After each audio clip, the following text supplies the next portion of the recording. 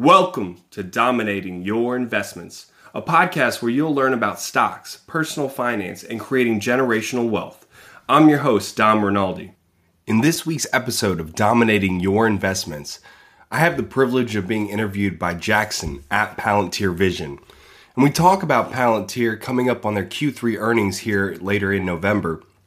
And we take questions from those in Twitter as well as from the live stream for about an hour.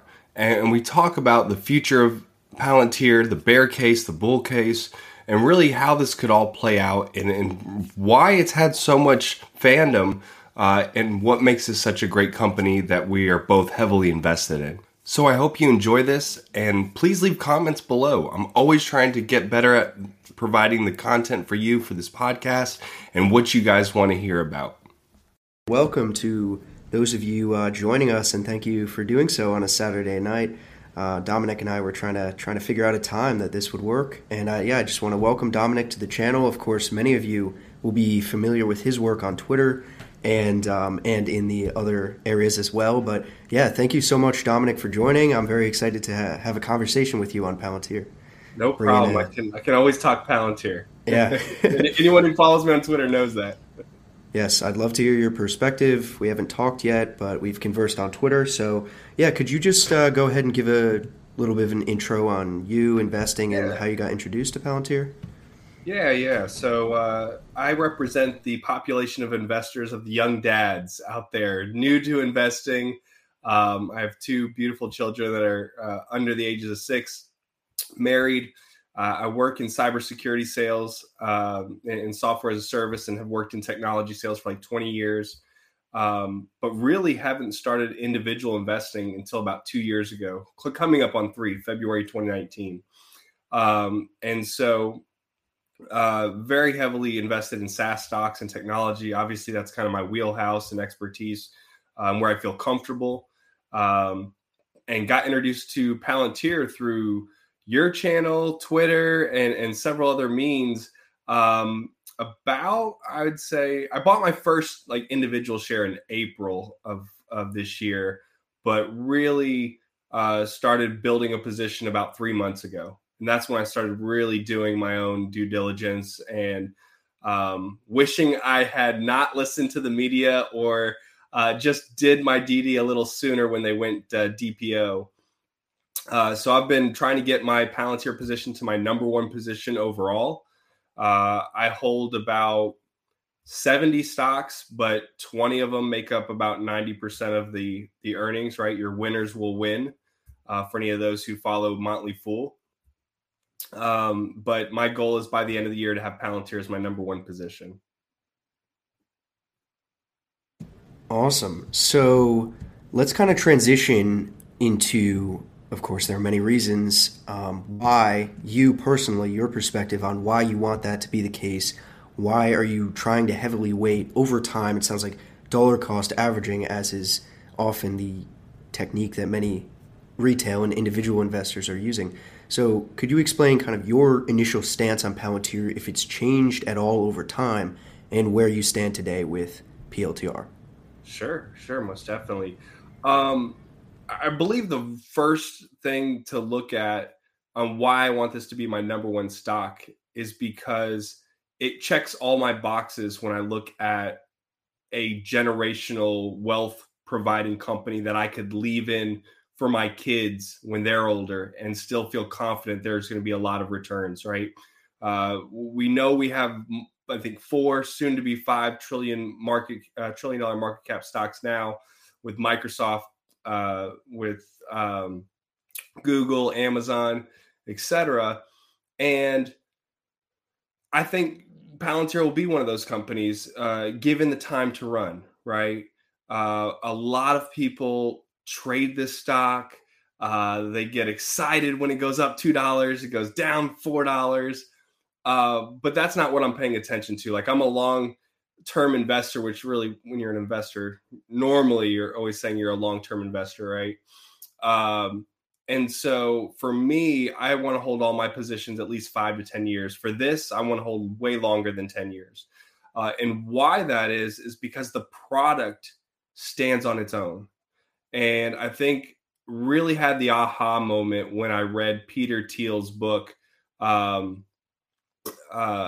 0 to 1. And you can see his fingerprints all over this company, right? Obviously, co-founder and everything else, but you can just see as going through the book of his thought process on the company and their approach and this flywheel that they're building. Um, this product is 10x better than other things out there.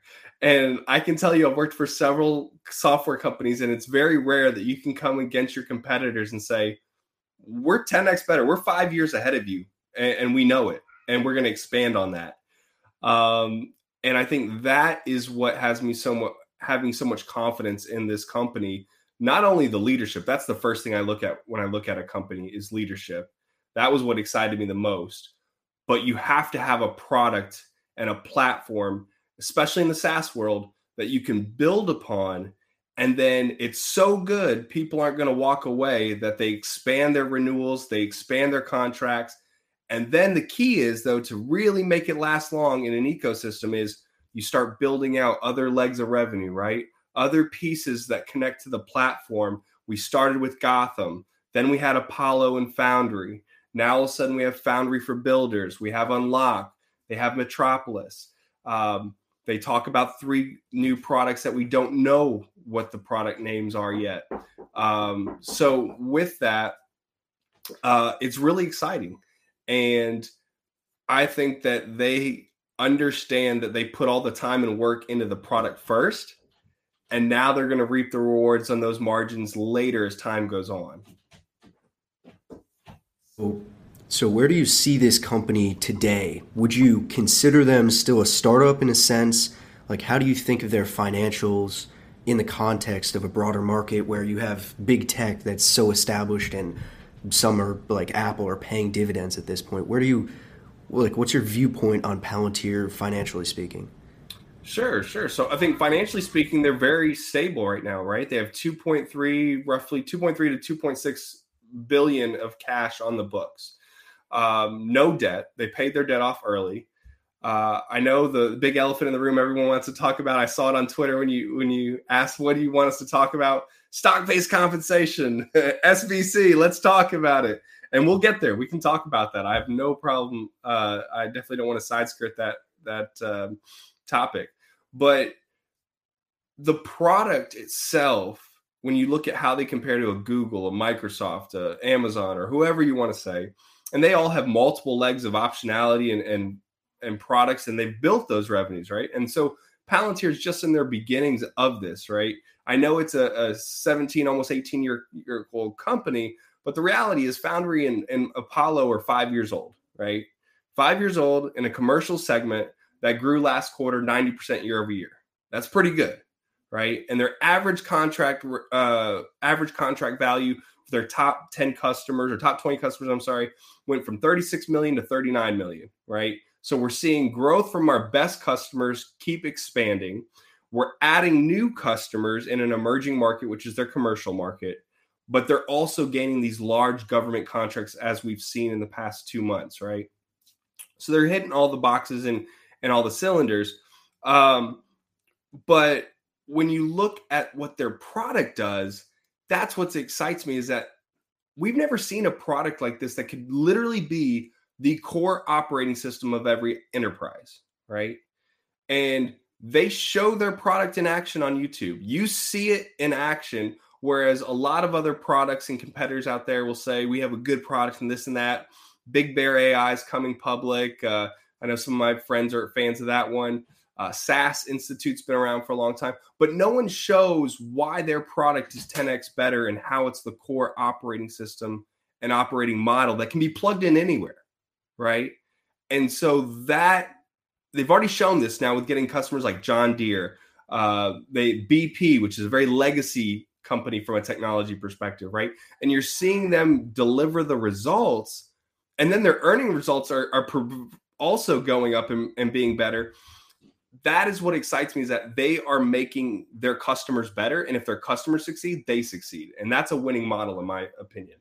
Yes, absolutely. And I think just to bring that even further, the network effects of this next stage of not necessarily growth, because I don't think it's what they're relying on, but these day zero companies, SPAC investments, Foundry for Builders really is a next leg up where it's the strategic leveraged association for the SPACs at least, where we're investing in you because we want you to use our product. Well, that's not, I've heard that as a bear case, but anyway, tying Foundry to the company means that they're going to have a very tight feedback loop to see what works, what doesn't, how to improve the product.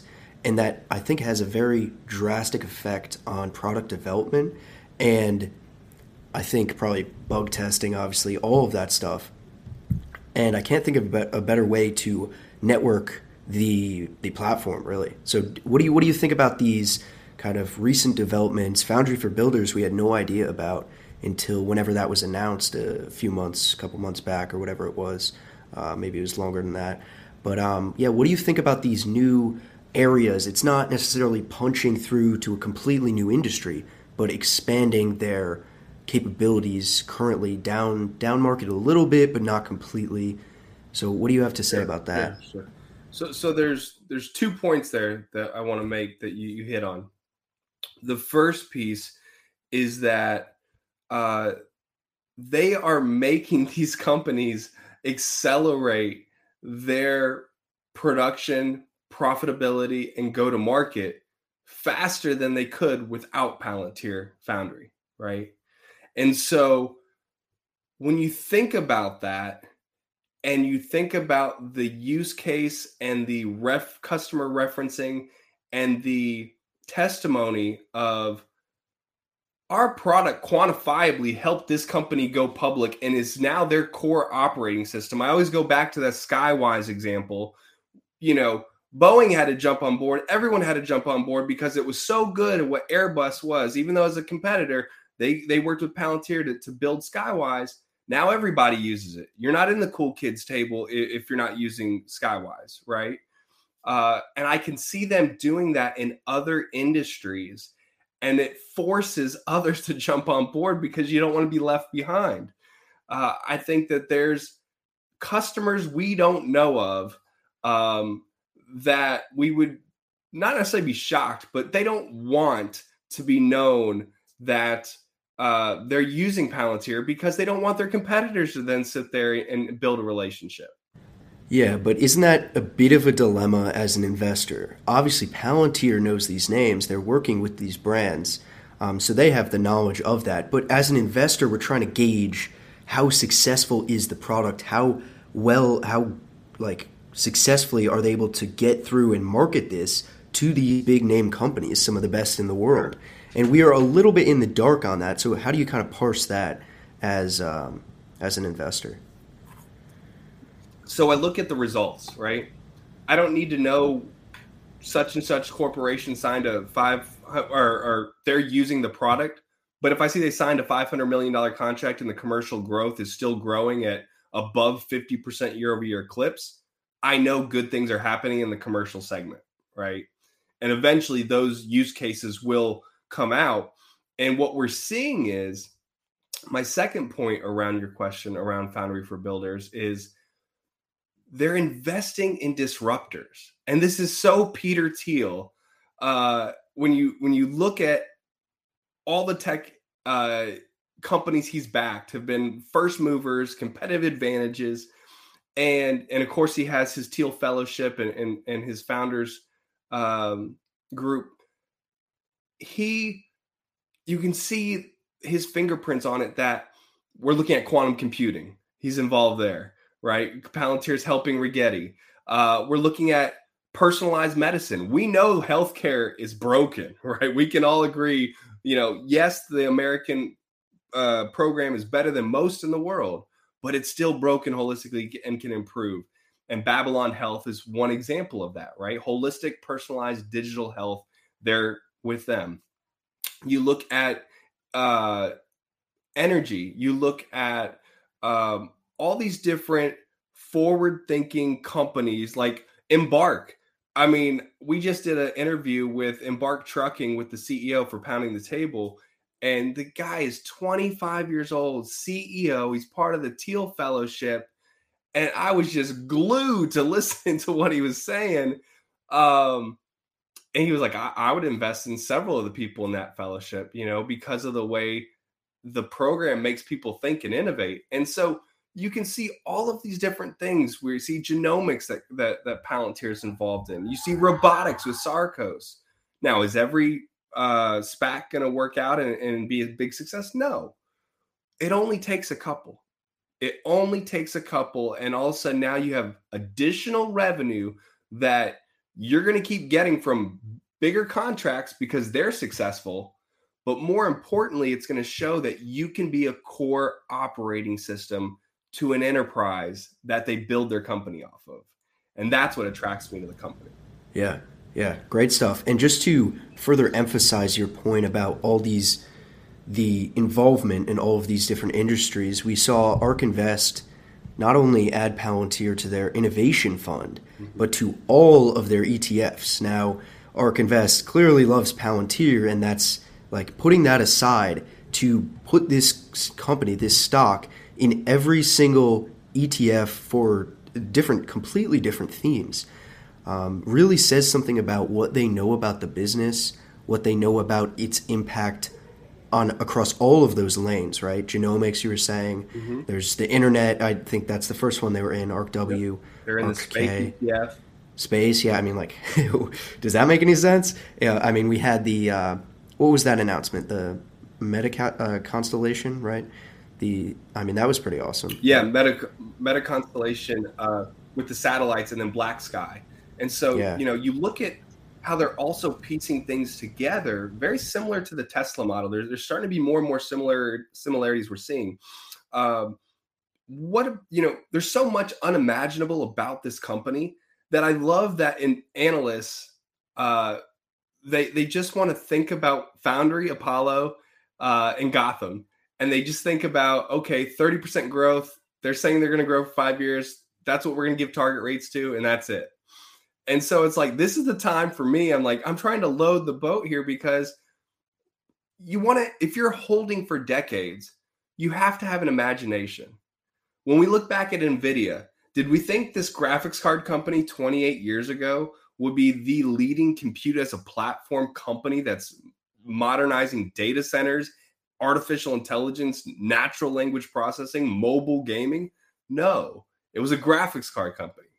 But it had a great leadership team, a great founder, and a vision, and they executed. And so I think back and look at what they're doing. And my bear case for this company is if Peter and Alex and the leadership team say, we've accomplished what we set out to accomplish, we're going to hang it up, right?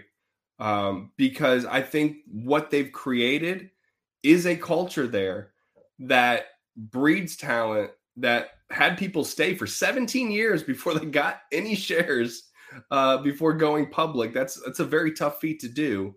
And I think they already know what lies, the next 10, 15 years, what their vision is. We have to watch it unfold patiently, but they know what's coming next, right? So it sounds like your bet really is on the future, right? You made it very clear. This is a long-term play, multi-decade play. It sounds like, right? Yep. I'm not worried about, maybe they don't hit 400 million this quarter. I think they will. Yeah. Based on it being Q3, that's the government contract season. You saw all the different contracts they already had to announce. Someone commented earlier that they do typically like to name drop their commercial customers that they're allowed to name drop come earnings.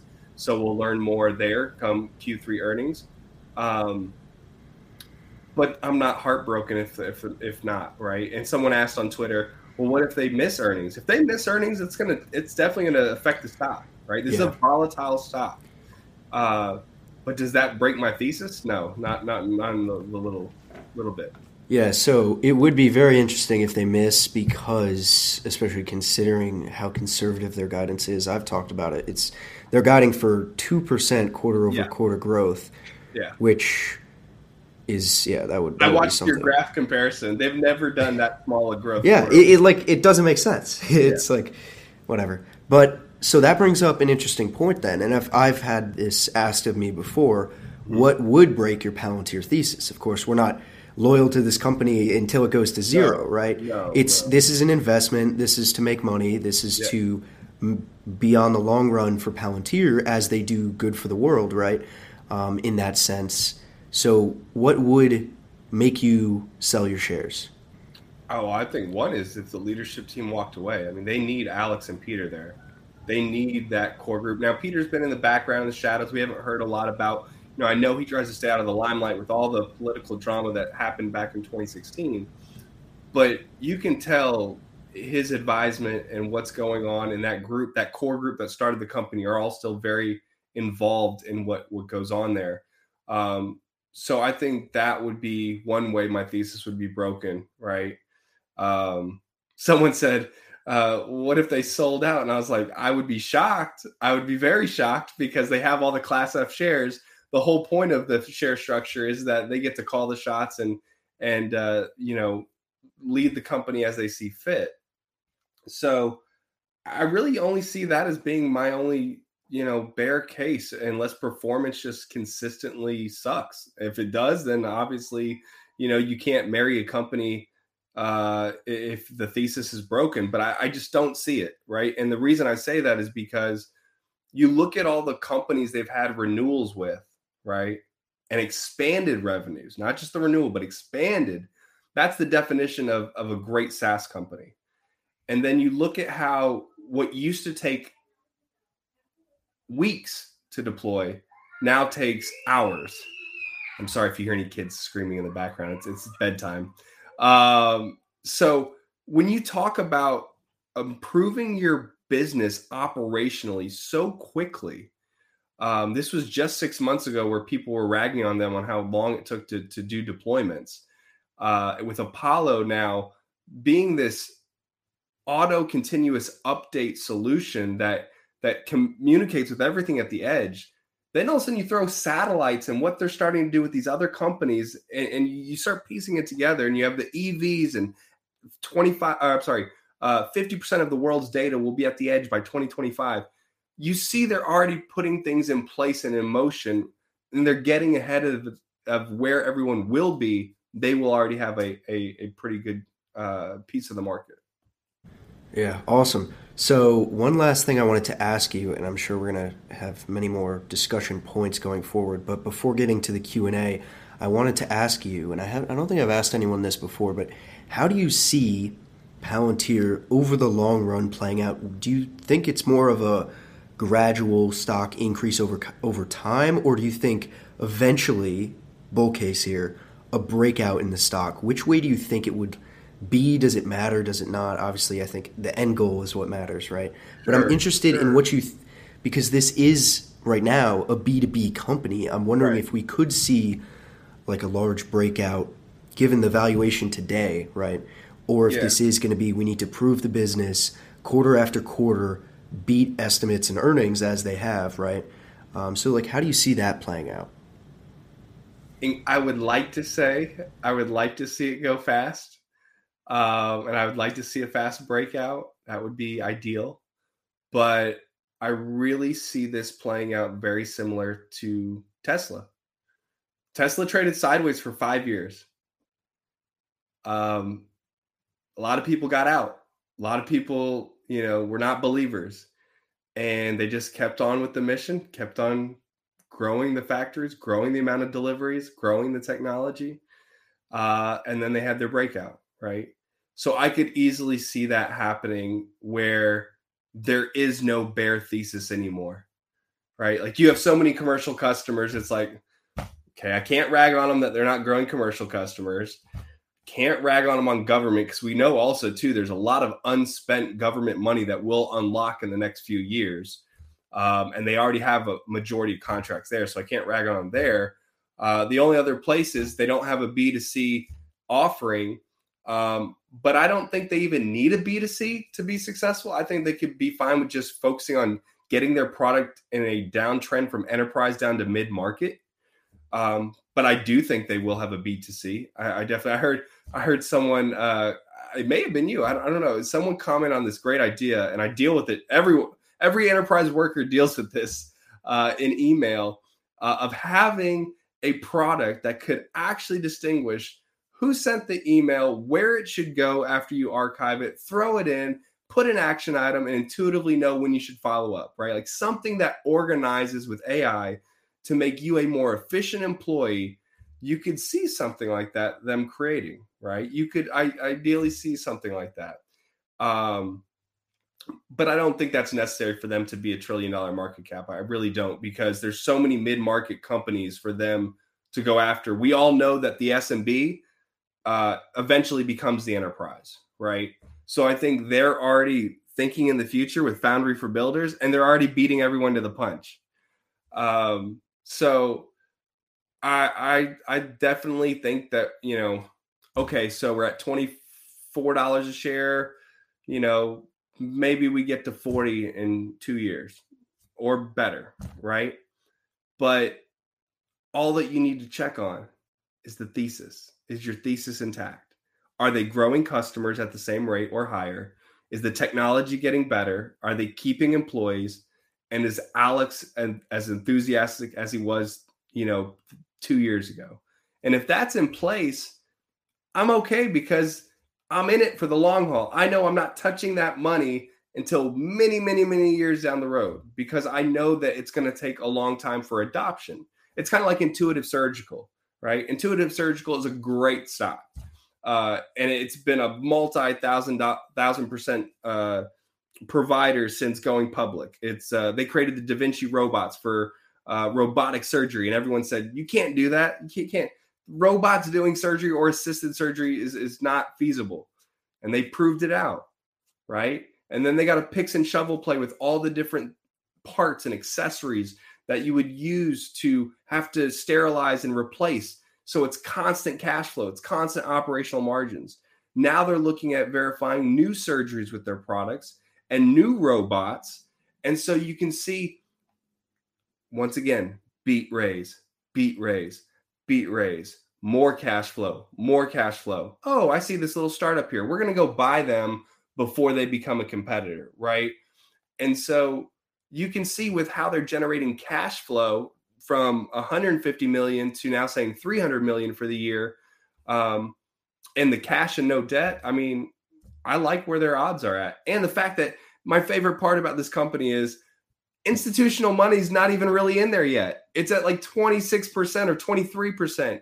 And so they're so bearish, and they don't understand the company because they don't do the homework. I always think it's so funny how people say, it's such a black box, we don't know what they do. I was like, have you went to their Foundry website? Have you went to all the interviews they have on their website, the use cases? Like, you could do many episodes on just their website alone of all the things they're capable of. And you have. Yeah, all great points. Very interesting. You think $1 trillion company, bull case, Long right? term. I'm not putting a time frame on there. Yeah. Without a consumer product, I don't know if Yeah. I've heard that before. Look at how many SMBs that exist in just the U.S. alone. Then you throw in Europe, you throw in Japan where they're at. I think there's plenty of room to go. I mean, what they're doing is building the core, like what Windows was to the first ever computer user is what they are to the enterprise. And I think they'll showcase that. Yeah. Well, I think you've done an excellent job laying out the bull case. We do have the first super chat ever of the channel, so thank you, David. He wants us to discuss Lilium and their kind of impact, or obviously, Sure. Lilium's partnership with Palantir. So what did you think initially when you heard that, and has your opinion changed at all now that you know all the SPACs that have come after? Because Lilium was the first time we'd known of this sort of SPAC investment sort of deal. So what do you think about Lilium? Any questions now that they actually are public, right?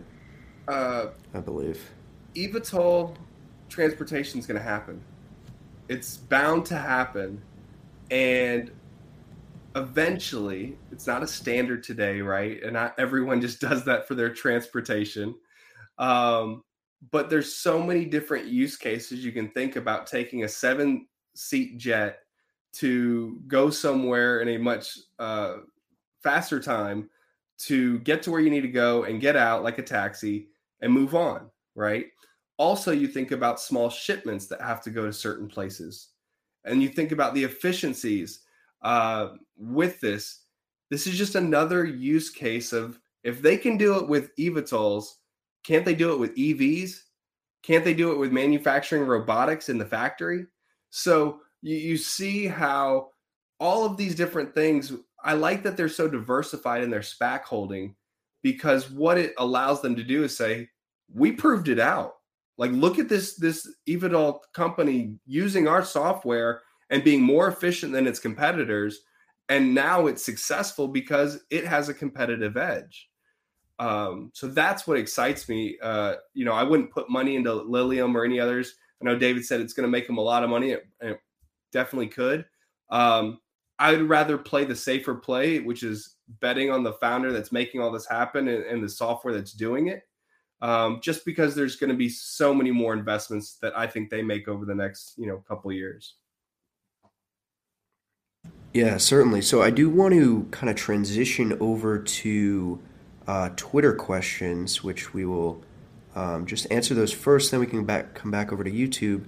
Jake, you was just popping in to agree with you here on the 1 trillion without B2C, which I guess that's just not something I've heard before. I always, at least in my case, I was like, oh, let's get a leg up to perhaps $500 billion with the business as it stands today, scaled up very much so, and then maybe a next generation of the company with new products that they aren't even working on right now. But we will see about that. And then we have Chris Patel, another friend of the channel, with his second super chat.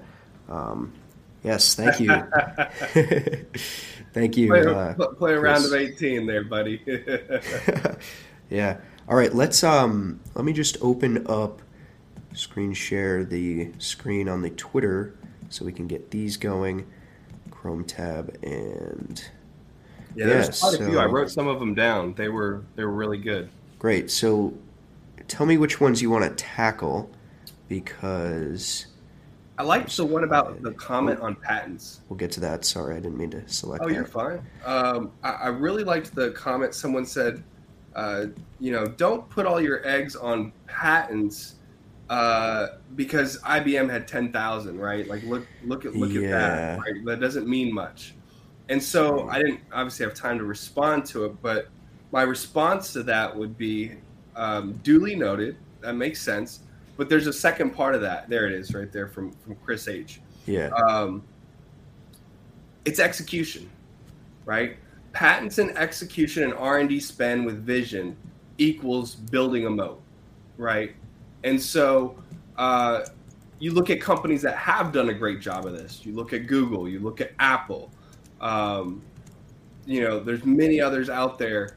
And what we're seeing is their R&D spend keeps growing exponentially. I would be concerned if their R&D spend stopped growing, right? Yeah. I want them to spend as much as they can on R&D. We can go into this whenever you want to go to the SBC. I'm okay with the SBC and the fact that it's what's protecting getting the talent to stay here, right? And I want people, if I'm investing in a company, I want my leaders there invested in it. I want my employees invested in it. And for anyone who says selling shares for Alex Karp or any of the other executives, they were there for 17 years and helped build the company. So I think they've earned the right to sell some shares. Yes. But B, they had to for tax implications, right? Or they lose that. And so for me, it's like, if you were that CEO, you would sell those shares. You'd be stupid if you didn't do that, right? Yeah. You wouldn't just let the money expire. So that's not an indication of his level of commitment to the company, his vision, and what he is passionate about, right? So obviously it dilutes us, but at the end of the day, I think as the margins keep going higher and higher, we'll see less dilution. In fact, what we're looking at that was diluted from the executives were all from the initial shares when they started, right? These shares were like, I think, 2007 or 9, some way back when. Now they had to execute on them. So there's shares that they still have that then they'll have to get rid of come 2026. And we'll go through some similar things like this now, but their revenue will be so much higher and their margin will be so much higher. So I'm not too worried. If you're trying to make a buck now in this year, this is not the stock for you. This is a stock to hold for 10 plus years. Yeah. And I brought this up with Jake, but I really think now that Elon is be at the end of this year, early next year, is dealing with the same thing on a much larger scale, which I think will give, of course, tons of media attention. But Tesla's compensation package for Elon, I believe he has a $10 billion tax bill to deal with, and $3 billion of that is going to California. So obviously, I think he even said himself he will be selling shares because that's generally the only thing you can do. I don't know that, I mean, even he has said, and this is the argument because I do follow Tesla obviously a lot, that he has said his money will be the first in and last out. Now, he has sold before to pay taxes. So I don't understand why people can't understand when Carper, the other management, does it. And of course, I think we're going to get the biggest example of that ever when Elon has to sell a good amount of stock. We'll see if he does some margin borrowing or whatever, but he is going to be selling, and that's no different than our folks here at Palantir. So I just think that's something people need to be able to understand. I would agree completely. And there's one other thing I'd add to that comment from Twitter is that look at the products that Palantir is building. They're executing. So it means a heck of a lot more when they have a patent than IBM. Yeah. Right? Their patents are protecting their future growth products that they're already have a 10x, superior to any other product out there. And he said at least 5-year lead time against any competitor. So that means a lot more to me than just counting the number of patents, but that it's them having a patent. Yeah. Great. All right. I liked your thinking there. Let's see what else. Any other ones you wanted to hit on, or should we just we could talk about back? Someone did the NATO $1 billion AI transformation. Could it benefit Palantir? Most definitely. Was really excited about that when they announced. There it is. How NATO $1 billion AI transformation could benefit Palantir. Yeah. Who else is the U.S. going to recommend? They make the recommendations to NATO. And we heard Felix talk about this on his channel. We've heard Tom, yourself. They've already gotten all the military and the 3-letter branches, the CIA and everything else from customer base. Why wouldn't Palantir be one of the leaders who get a majority of whatever AI transformation contract they get? And they've shown to be able to regulate security from policy of access and who has access to what data. When you talk about different organizations in the military working together or different countries, only Palantir can provide that. There's another one, governance, data distribution, and how data will be used in a decentralized model. So I can comment or you can comment. Doesn't matter. Yeah, sure. So I guess, that's very interesting because we heard Kathy Wood actually say in one of her interviews, this was a while back, how Palantir and what they do really, it's decentralizing the data. They're not, just to touch on the privacy very quickly, they're not looking at the data, they're just processing it, running it through their systems and yielding the solutions or whatever data modeling or whatever it is. But it's very interesting when you think about it because since they're not centralizing the data, it's decentralized. How much do we hear about decentralized ideas nowadays? Bitcoin, crypto, it really is crazy, and I really do think it is the future.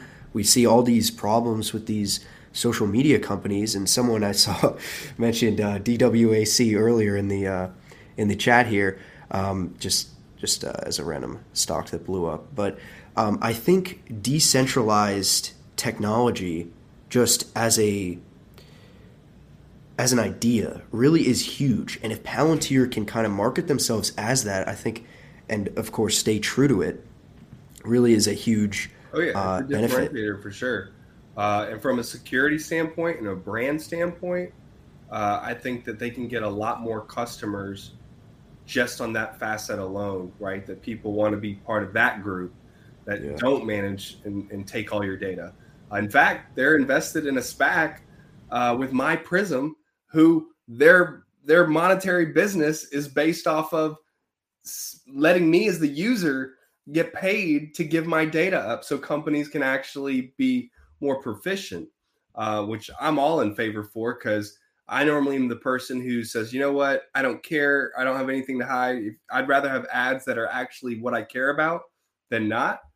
But honestly, I'd rather get paid for my data because it is, basically free marketing for you. Yes, it's interesting. That's a great question I didn't see earlier posted. How can Foundry be used to solve the supply chain crisis? Yeah, I already believe that it's involved in several places. I would have to imagine with how many customers they have, named and unnamed, of large enterprise, and they tout about their supply capabilities and how they're able to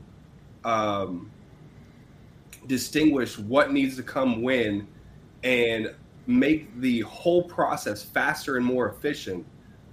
We won't get into why our supply chain is a mess because it's more political than it is functional. But I believe Palantir definitely could help. So that's a great point. And I think they will be involved in way more supply chain events for multiple companies, commercial and government. yeah, definitely. And then if we just keep going here, competitors, I've talked about this, I think, too much. My opinion is there are none. There are companies, of course, that do subsets of what Palantir does, just none that have a holistic product such as Palantir. So what do you, like when someone asks you about competitors to Palantir, what do you respond with? There's no one focused enough to actually call themselves a competitor. The closest thing would be Google, and even if Google bought C3 AI, they could buy. I think actually Broadcom bought SaaS Institute. But regardless of who, UiPath, whatever you want to say, the reality is they are a small company that grew big, still fairly small, right? 2,700 employees compared to Google has double digits in the thousands, right? Yeah. But they still have that same startup mentality and culture and drive and mission. And that's what you can't replicate. You already have the product and you have the vision and the execution.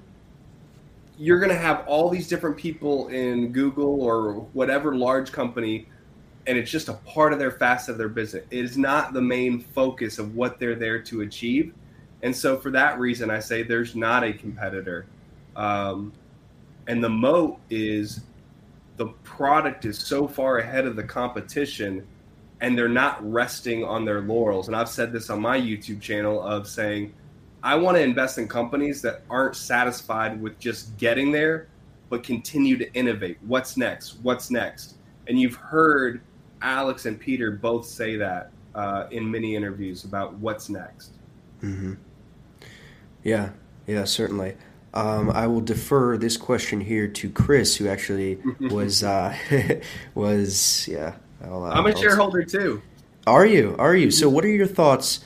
Of course, there isn't a direct connection to Palantir, but do you see sort of similar thesis type deal? Like, how can we kind of relate this to this discussion if you do want to talk about we can talk about it. ABCO? I'm building a position there. I like Accelera. I just did a big, long Twitter thread about a couple weeks ago about them and how they're severely undervalued right now. They are a software company more than they are a genetics or biotech company.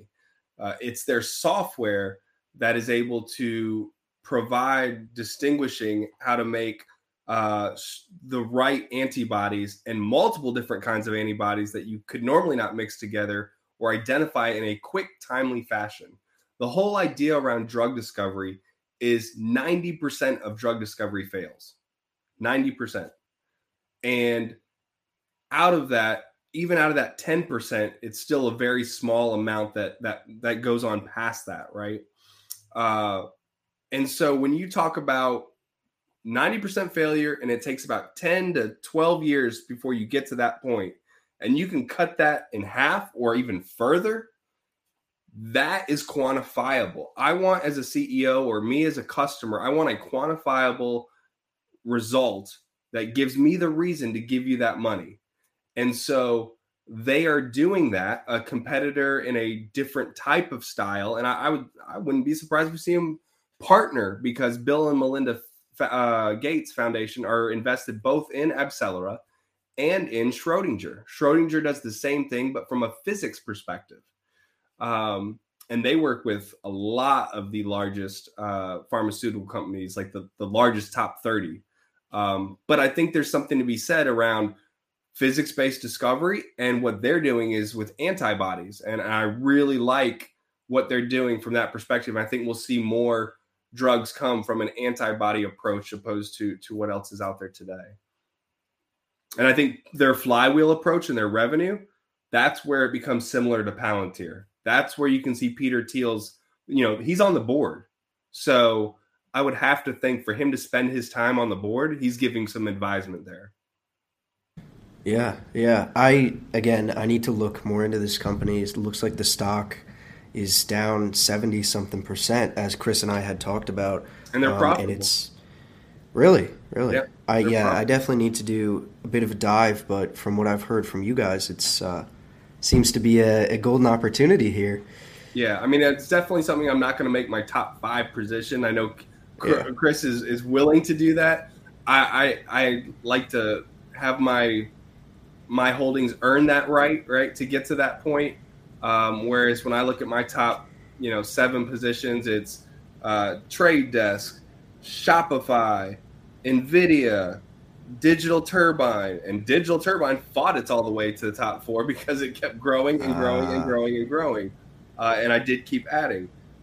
Mercado Libre, C Limited, Palantir, Sema4. So I look for founder-led companies. I look for companies that have no debt, have cash, and are technology companies that are going to innovate and change, what I call world changers. I don't want to buy a stock and they're doing great at what they do now, but I can't imagine them doing something better, 10 years from now. Yeah. Were there any other Twitter questions? Yeah, we had liked. Someone said, someone asked, "What if they miss earnings?" And I said, it'll go down. It'll go down significantly, and I will load the boat. I will load the boat if they miss earnings. I will question why, because to your point, they sandbagged for sure. Yeah. They've already secured a lot of big contracts. They have a huge backlog. I just don't see them missing this quarter. Yeah. B2C question of, do you ever see them doing B2C? I do. I just don't know what it's going to be and if it's a priority right now. Yeah. I don't think it is right now, but it doesn't have the fact that they brought out Foundry for Builders when they had said nothing about it, the fact that there are new products in the pipeline, whether those are divisions of what they're already working on, their core Foundry in Gotham, or if it is something else, it remains to be seen. Will we hear more about at least one of these on the earnings call? I think there is a possibility about that, but it's great. What I love about Palantir, their culture, as you were saying, their employees. Of course, this is an engineering, it's mainly engineers, right? Yeah. And what they say is they're here to build. That's what they talk about on their website. That's, I forget if that's the career page or whatever. They say there is so much left to build. And I love that sentiment because it means we're not confined to just one product or a suite of products. It's really, we're working on something right now. It will be totally different in the future. We're just building. I think it's driven by what Karp kind of designates as important with his background, and since he's been with this company for so long, I think he knows it better than anyone. So I just Yeah, wanted to I'm share not that. gonna deny that it's not frustrating at times when you see you have such a big position in a stock and you don't see it, take off like your other ones. Yeah. But you have to calm yourself down and remember why you're in the stock and what excites you about it. And there's one thing we can definitely say is there's always new news with Palantir, always coming out, and they're always very transparent on what they can be transparent about. But I go back to the product piece. The product piece is what does it for me, because tell me another product that can take structured and unstructured data and bring it all together and allow you to build on top of it, or allow it to be the base operating system. And even if you have no coding experience, you can have no code, low code, and I can start getting better business decisions right away. To me, it's a no-brainer. That's why their average sales price is millions of dollars, not thousands of dollars. Yeah. Yeah. And we will see that come down eventually, right? With the scale of the lower end businesses. That's just part of how it's going to work. It's how some of the most successful companies have done it, right? You have to start at the high end, otherwise you'll just get crushed. But you did mention news, and you had said this before to me. Anything you've been seeing recently that you want to just mention here? I know we do want to kind of cover some more of the questions, but what were you thinking about? You were saying news. Like, what comes to mind? So you reminded me on your meeting with Jake. I was watching it the other night, and the shelf offering is something I forgot about. And I like that they're so forward thinking that they don't have to execute on that shelf right away. The whole point of it was cheap money that they can then secure when they need it, if they need it. And so the same thing with the gold. If the dollar crumbles, that gold's actually going to be worth something to use as collateral. I think it was more marketing than anything, but it is probably still something safe to have. And then I really like that you have the NATO and the Army contract.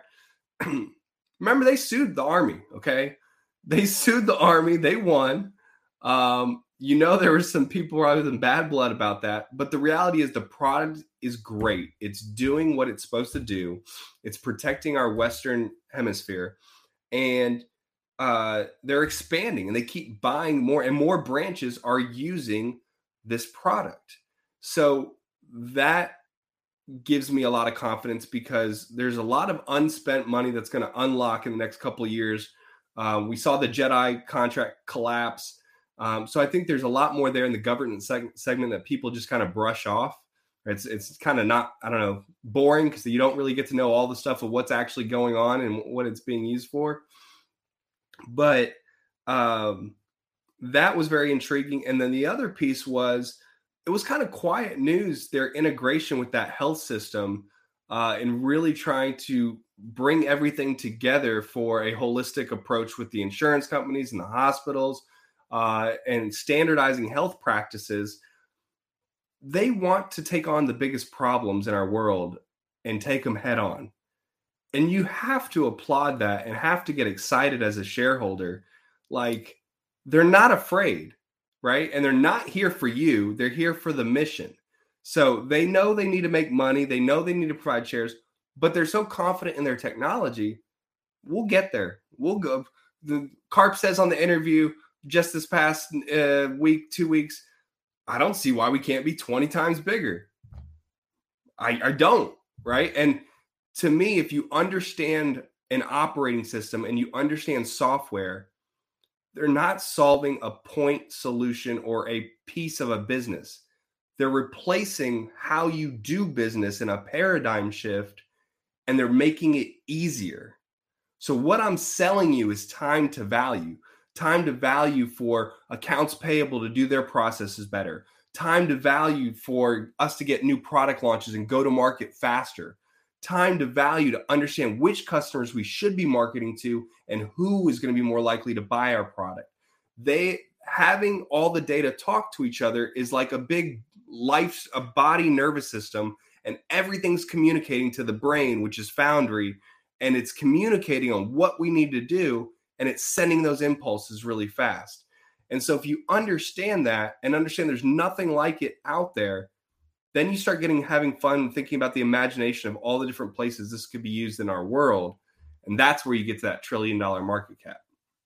Yeah, I think $1 trillion, of course, it's a great number to throw out there. We have some if they get to half of that, I'll be happy.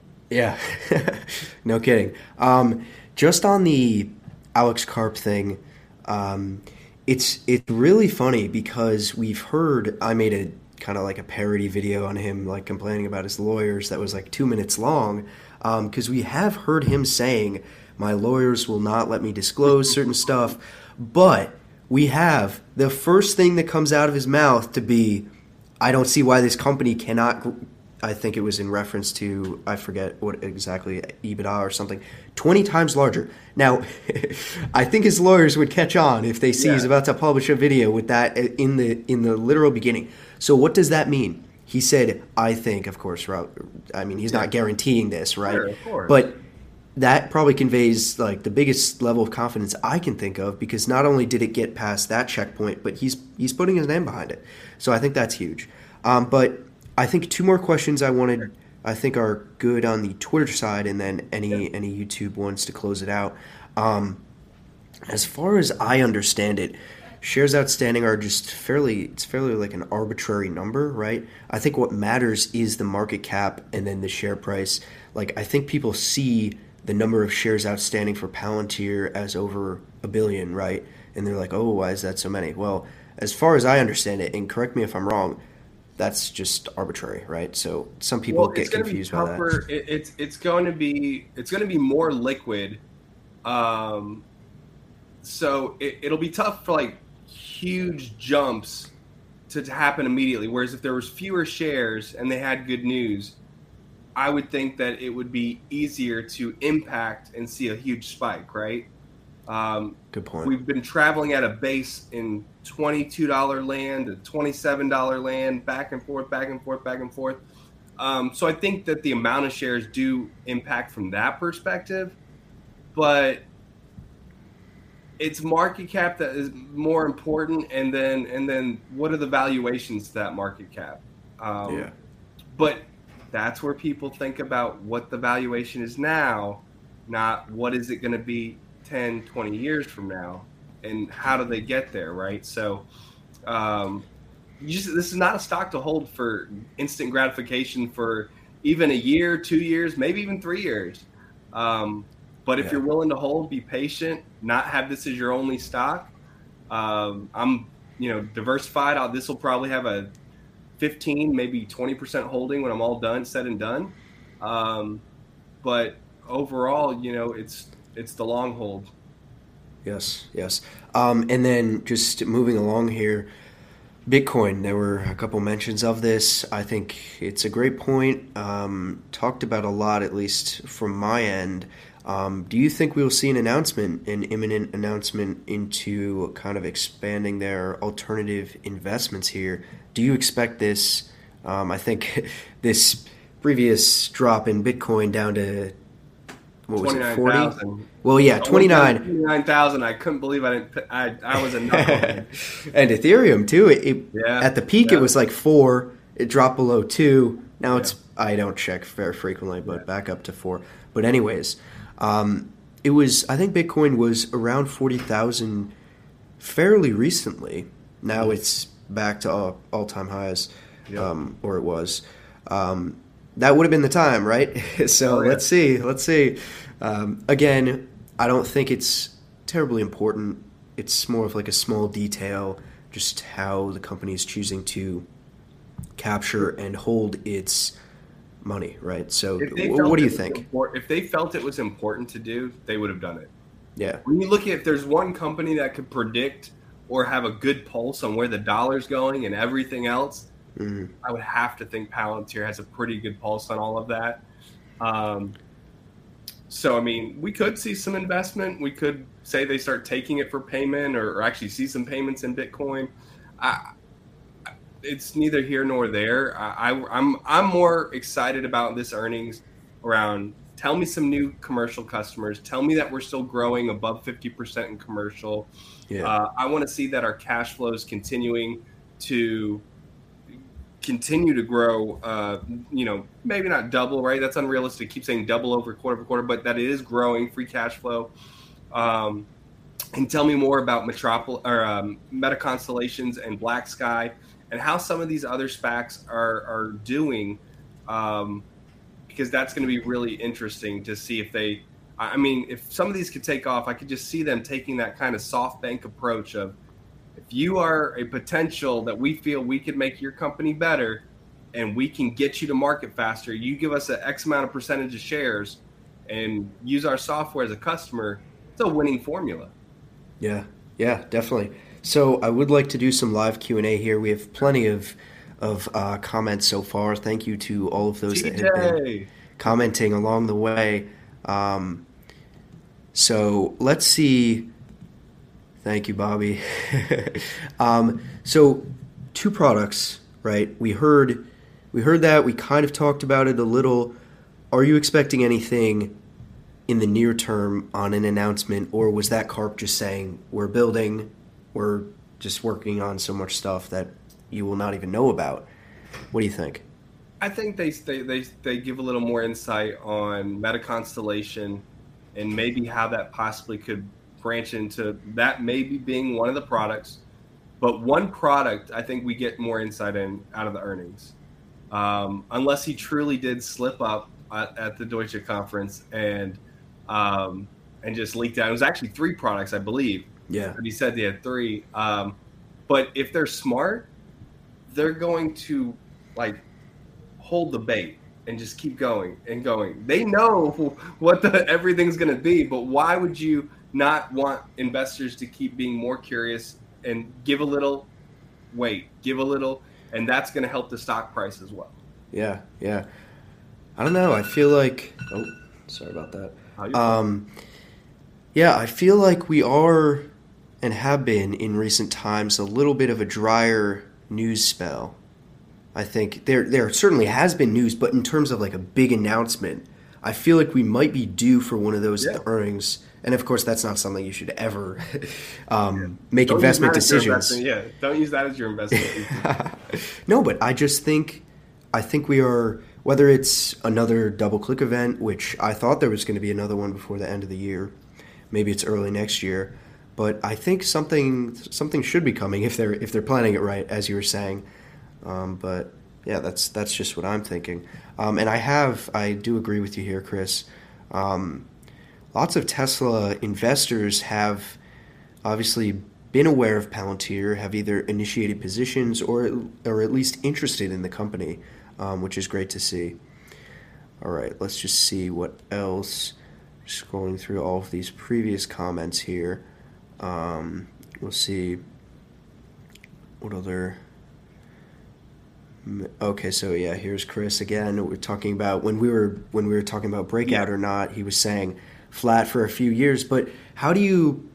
I think there are a lot of investors that are not expecting like the stock to double overnight, but are expecting a return and not a flat stock or a stock that's decreasing in the sense of inflation, right? You want to at least beat the market. But, it's not fun holding a stock when it trades sideways. It's not. In fact, it's even worse when it declines. Yes. But I think you have to know thyself. You have to know, why am I holding this company? What are my expectations? What is my goal? If my goal is to make a lot of money in 5 years, it's probably not going to be with Palantir. I'm going to go with something else that's already hit its peak, that everyone loves and understands, and we'll only get to a certain amount, right? It'll only get to a certain amount, and then that's it. Yeah.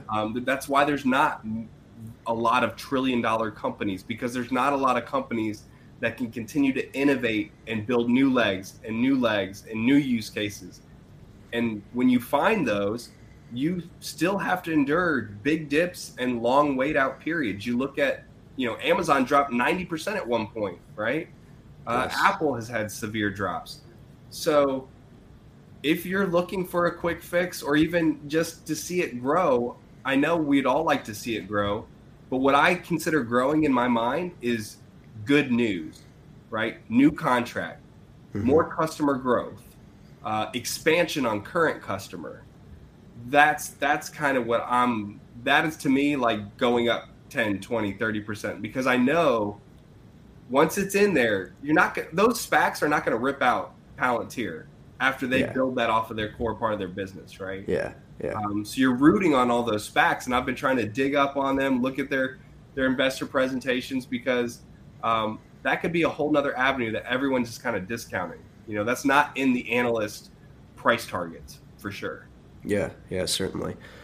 Here, Mark was saying that really, and this is a sentiment that I've kind of stumbled upon, is that Foundry for Builders really is just not.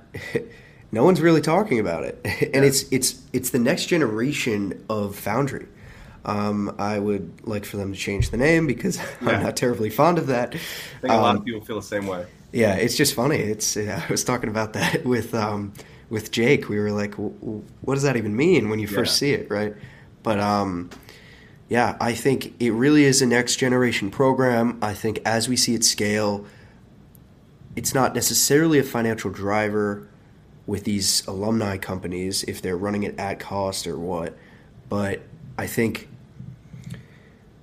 once it's able to be open, right, to any company that wants to use it, I think that's a huge turning point. Let's keep in mind their sales force is growing, and it started from just being Alex. Yes. Like, you look at all the use cases they're building, and they're getting into the robotics, they're getting into the EVs, the quantum compute, the digital advertising companies, all of this, and they're building out use cases. They're building out, okay, this is how we sell to advertising agents. This is how we sell to energy companies. And so as they selectively build the sales team out, and they partner with Accenture, Deloitte, Amazon, not Deloitte, I'm sorry, Accenture, Amazon, and IBM, that should scale. That should scale in projects, and that should scale in use case as time goes on, because that's not been around for a long time. Yeah. Let's see. I'm just seeing what other comments we have. And I think I've only got a few minutes left here. No, you're fine, yeah. But this was... As you can see, I'm very passionate about it. Yes, no, I loved your perspective. Everything was great. I think you laid out an excellent bull case here, and I think it's great content. No investment is guaranteed, right? Yeah, of course. I'm willing to, if mine lose, that's fine, because I'm diversified, and I'd encourage any investor to do your homework, do your due diligence. You can't borrow conviction, you can't buy conviction. You earn it by learning it and then saying, oh, that makes sense to me. I can see that. Well, what about this? You're going to come up with the other imaginative cases for this company. So if you have a diversified portfolio, it's less risk. And then you figure out what are you passionate about that you're going to keep up with. Like I try to keep up with all your videos on Palantir. And I'm just like, there's so much coming at me. Yeah. I almost have to focus just on this, but I do have other investments. But it is very, very just game changing in what they're doing.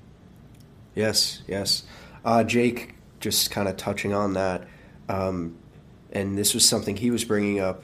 The marginal cost, they've talked about this before, I think, approaching zero, right? This is a software. Mm-hmm. I think there might actually be variable costs. I'm not sure. But with something like Foundry for Builders, when you don't actually have to send out a forward deployed engineer, which... Yep. I heard you guys talking about that. Yep. Yeah, I believe we checked that. It really is going to be the more scale, the more profit. So we just have to kind of see that come to fruition. Felix commenting. Felix, it was great having you for that conversation. What are we most concerned about? I'd say growth, honestly. Not that I'm concerned about it, but I would be concerned, right? Because that's why we're invested. That's what we want to see. What would you say, Dom? Yeah, no one wants to see it trade sideways any longer, right? Like we want to see it break to 30. We want to see it break to 40. We can feel good. The stock. That little dopamine hit. But I want to hear more use cases in commercial growth. And if they decline significantly in commercial, that would be a concern for me. Yes. It would also be a concern for me if they just did an irrational amount of new SBC on top of what is already scheduled. Yeah. Because that could be a backlash from shareholders selling out then at that point. And then, of course, just the leadership team staying there and staying on mission. And as long as they're there, I think they have a plan and they see how it's going to play out. We just have to be patient and wait to see it play out. Yes, yes. Yep, that's exactly right, D for Dart.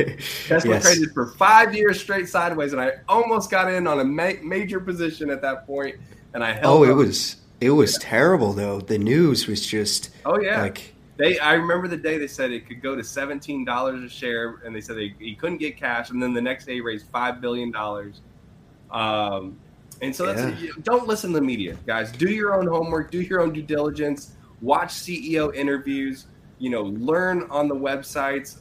CNBC and all that other place is just, they're trying to get people to react to whatever news is out there, negative typically. So we encourage you to do your own homework because that's the only way you're going to learn about this stuff. yes, yes. And Ryan here with an interesting idea about cybersecurity protections as a potential subscription. And again, it's hard to know how far ahead they're thinking with this sort of stuff, but it's really all about the engineering talent, retaining top talent, building and kind of working towards their mission, of course, and what sort of excess resources do they have beyond that remains to be seen. But I wouldn't be surprised. The thing is, we don't have Carp on the calls, which that would be helpful to kind of get a higher level understanding of what direction for the company, because financially speaking, we hear from the executives, right, which is great because we understand the kind of the minutia there, but not the higher level as much. Which, of course, that's probably not something they want to talk about. Yeah, they don't want him on a mic. They don't know where to come out. I just don't think they want him on a mic. On a live call. Yeah, no, I don't. I think he. I don't know. Maybe in the beginning he was on them, but they just don't trust it, and I get it. He knows that. I do agree with that question though, or suggestion of cybersecurity. I think it comes down to what all can they take on with only having 2,700 employees, and what takes precedence in the vision, and how they're mapping it out. I do think that they will get into that space, and obviously, they do a lot of things for the government we don't know about, and they have a lot of least privilege and zero trust in their security model. If you look at their blog and how it all works, but I think that we don't get to see, like you said, what project is most important, right? Like they have a plan and how they're doing, and then they're gonna. And if the world has a natural disaster, that alters the plan too, right? Yeah. Like they are first responders. So I would just say be patient. I am excited about earnings. I'm really looking forward. I'll read the transcript, listen to the call, and see if I can, dig into anything else that's underlying. But this is definitely not a stock to just say, I'm gonna make a lot of money this year. Please don't think that, because the hype in the media, present it in a certain way like that, and this is a long-term patient hold. Like you look at what Microsoft had happen before Nadella got there, and their transition to Azure and everything, and it was sideways and declining for a long time, right? So you just got to find good companies that meet your criteria, the founder-led, the technology. The product has to stand on its own. If the product sucked or the product degraded, that would be a bear case for me. But the product is so scalable and it drives so much cost savings that's what people want when they buy software. And so that's why I'm so bullish on this. You find a couple companies like this, even if only one or two hit, could be life-changing if you hold long enough. Yes. Well, I want to thank you for this, Dom. We're at 70 plus minutes. I loved hearing your thoughts. I think this was great. Your thesis, I certainly agree with a lot of it, and we'll just have to see how it plays out, right? But I'm sure we'll have a lot to report on after earnings. Yes. I'm very eager to see kind of what they say, if we can slip in any actual good questions this time instead of dividends and Yeah, stuff like that, which is just definitely. seems to be top of mind for some reason. I think we kind of need to get to sustained profitability before. Yeah, and I before. want to be constantly reinvesting in the business. I do not need Yes. any dividends. So, Yes. well, it's been a pleasure, man. Thanks for having me on, and we'll talk soon. Yeah. Plug your Twitter, other things you're Oh working yeah, you on. guys can follow me, Dominic Rinaldi 9 on Twitter. Part of the Pounding the Table Network podcast, and have my own podcast, Dominating Your Investments. It's more geared towards stock deep dives. Palantir is one of them. Yes. I'm actually launching a digital turbine deep dive tonight, Oh. but more about also the process of identifying these great companies and holding on in investing, and how do you identify them. So a lot around that too as well.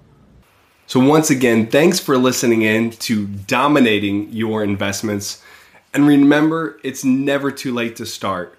So I hope this helps you get some encouragement on how to look at a company from a qualitative and quantitative perspective. And if you have any questions, feel free to hit me up on Twitter at Dominic Rinaldi 9 and give me a follow. And look forward to providing more content like this on my podcast. Now for the disclaimer. Dominating Your Investments is a podcast that is part of the Pounding the Table Network and is for entertainment and educational purposes only. This should not be taken as financial advice and is just that of my opinion on investing. If you found that informational helpful and entertaining in today's interview, you can also give me a follow at Dominic Rinaldi 9. Thank you again for listening, and remember, it's never too late to start dominating your investments.